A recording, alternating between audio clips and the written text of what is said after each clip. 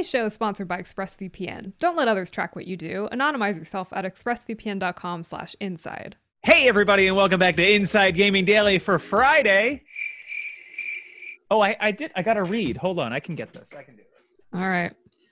We're busting out an instrument. Yes! Yes!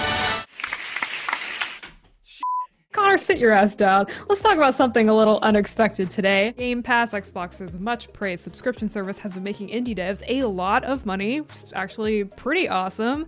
And we'll get into all the details on today's Daily. Happening now! So yeah, as we all know, this console generation has not been the best for Microsoft. Xbox One had a bad rollout, lack of exclusives, ultimately was outsold pretty handily by the PS4, but there's been one unquestionable bright spot for the console, well, two, backwards compatibility, but the one we're talking about now, Game Pass. While it's only a few years old, Game Pass is probably the most beloved subscription service in video games, giving players access to a wide variety of games for a monthly fee, including a lot of newly released stuff. I use Game Pass a lot and recommend it incredibly highly. It is such good value, and I find a ton of games there that I haven't played anywhere else.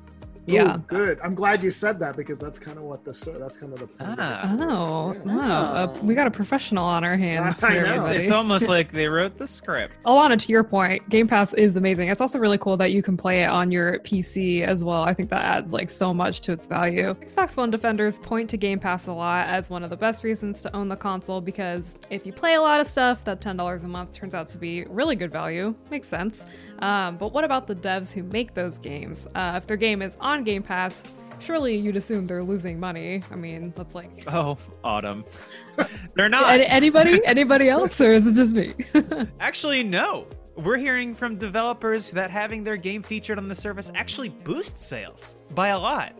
So think next time you speak, okay? Yeah, it's kind of counterintuitive, but one developer has said they love having their game on the service. Specifically, we're talking about Mike Rose, the founder of the indie game publisher No More Robots, talked about how much he hearts Game Pass. He specifically pointed to one of his games, the mountain biking game Descenders, and he was really stoked because it was the 8th most popular game on Game Pass. I actually downloaded Descenders because of Game Pass, play it frequently, and I've mentioned it on a bunch of shows.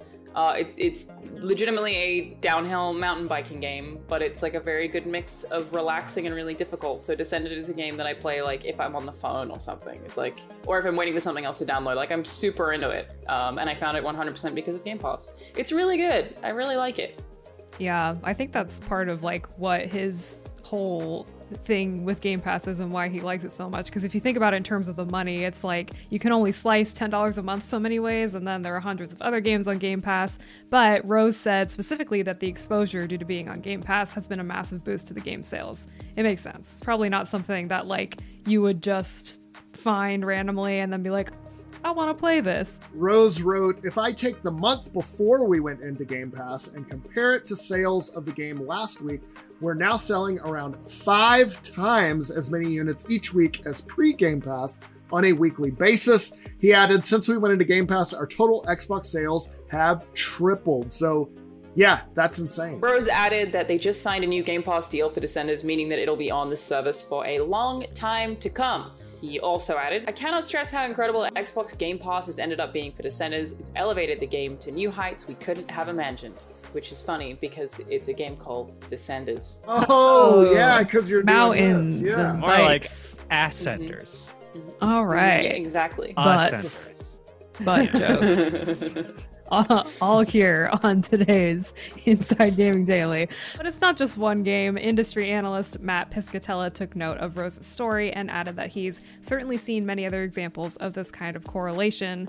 Totally makes sense. The benefit of a service like Game Pass for an indie game is, like we were saying, people can try your game pretty much risk-free since they're already subscribed, so they can sample a lot of different games and genres. Just take a little taste of that, little taste of that. Yeah, Rose kind of alluded to that, saying that Descenders is maybe not the game you'd see on a shelf and pay for, but if you were told you can play any game on the shelf for free, you'd be more likely to pick it up and then end up telling your friends to play. Ah, word of mouth. I That's have like, done that. I tell a lot of people to play that game. It's like when I worked at GameStop and I was allowed to rent games on the literal physical shelf for free because I was an employee there. And that's how I found Sneak King, and that's how my love affair with that game began. What? Is this a Burger King game? Yeah, it's incredible. It's so bad. This won't surprise you, but Xbox was delighted to hear about all this. Xbox Marketing General Manager Aaron Greenberg quoted Rose's tweet and said, "Love to see stories like this of Game Pass helping developers like No More Robots find and expand the audience for their games." He just quote tweeted and he just wrote, "Love to see it." You love to see it. Love to see it.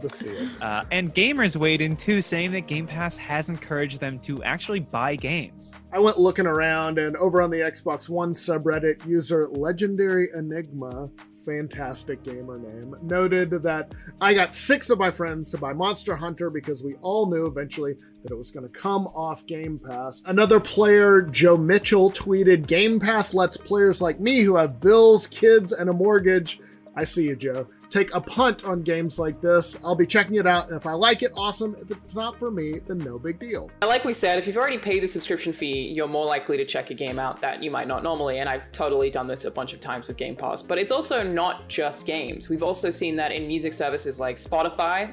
People try out new genres of music because it's not going to cost them any more than the subscription fee. I listen to my Discover Weekly on Spotify every single week to find new music. Me too. Yeah, it's cool. Every week. And then I Yeah. just like the ones that I like, and I dislike the ones that I don't like. It almost feels like I'm making a cool little judgment as I walk Yeah. about my week. So yeah, Rose has actually been singing the praises of Game Pass for a while now. Last year, he told GamesIndustry.biz that he was initially worried about putting Descenders on Game Pass because he thought it would tank sales. Well, Rose, you were wrong about that.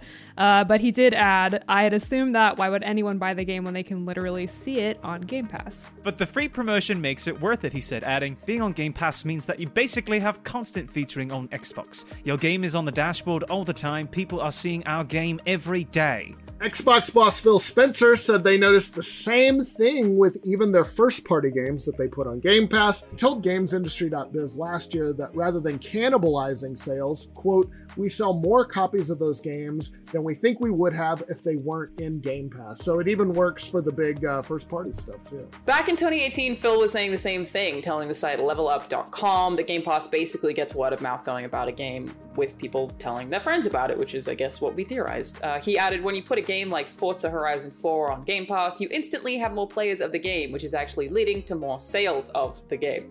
Some people have questioned that, but when State of Decay 2 launched, you saw, if you looked in the US at the NPD, you saw this game selling really well the month it launched in the US.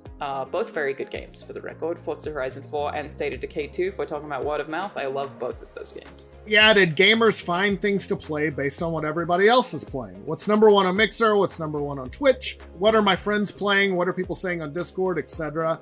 But it's worth noting that developers aren't a monolith. They're all different, and some have actually expressed concerns about Game Pass in the past, saying, "Well, maybe we'll put some stuff on it, but we got to be a little careful."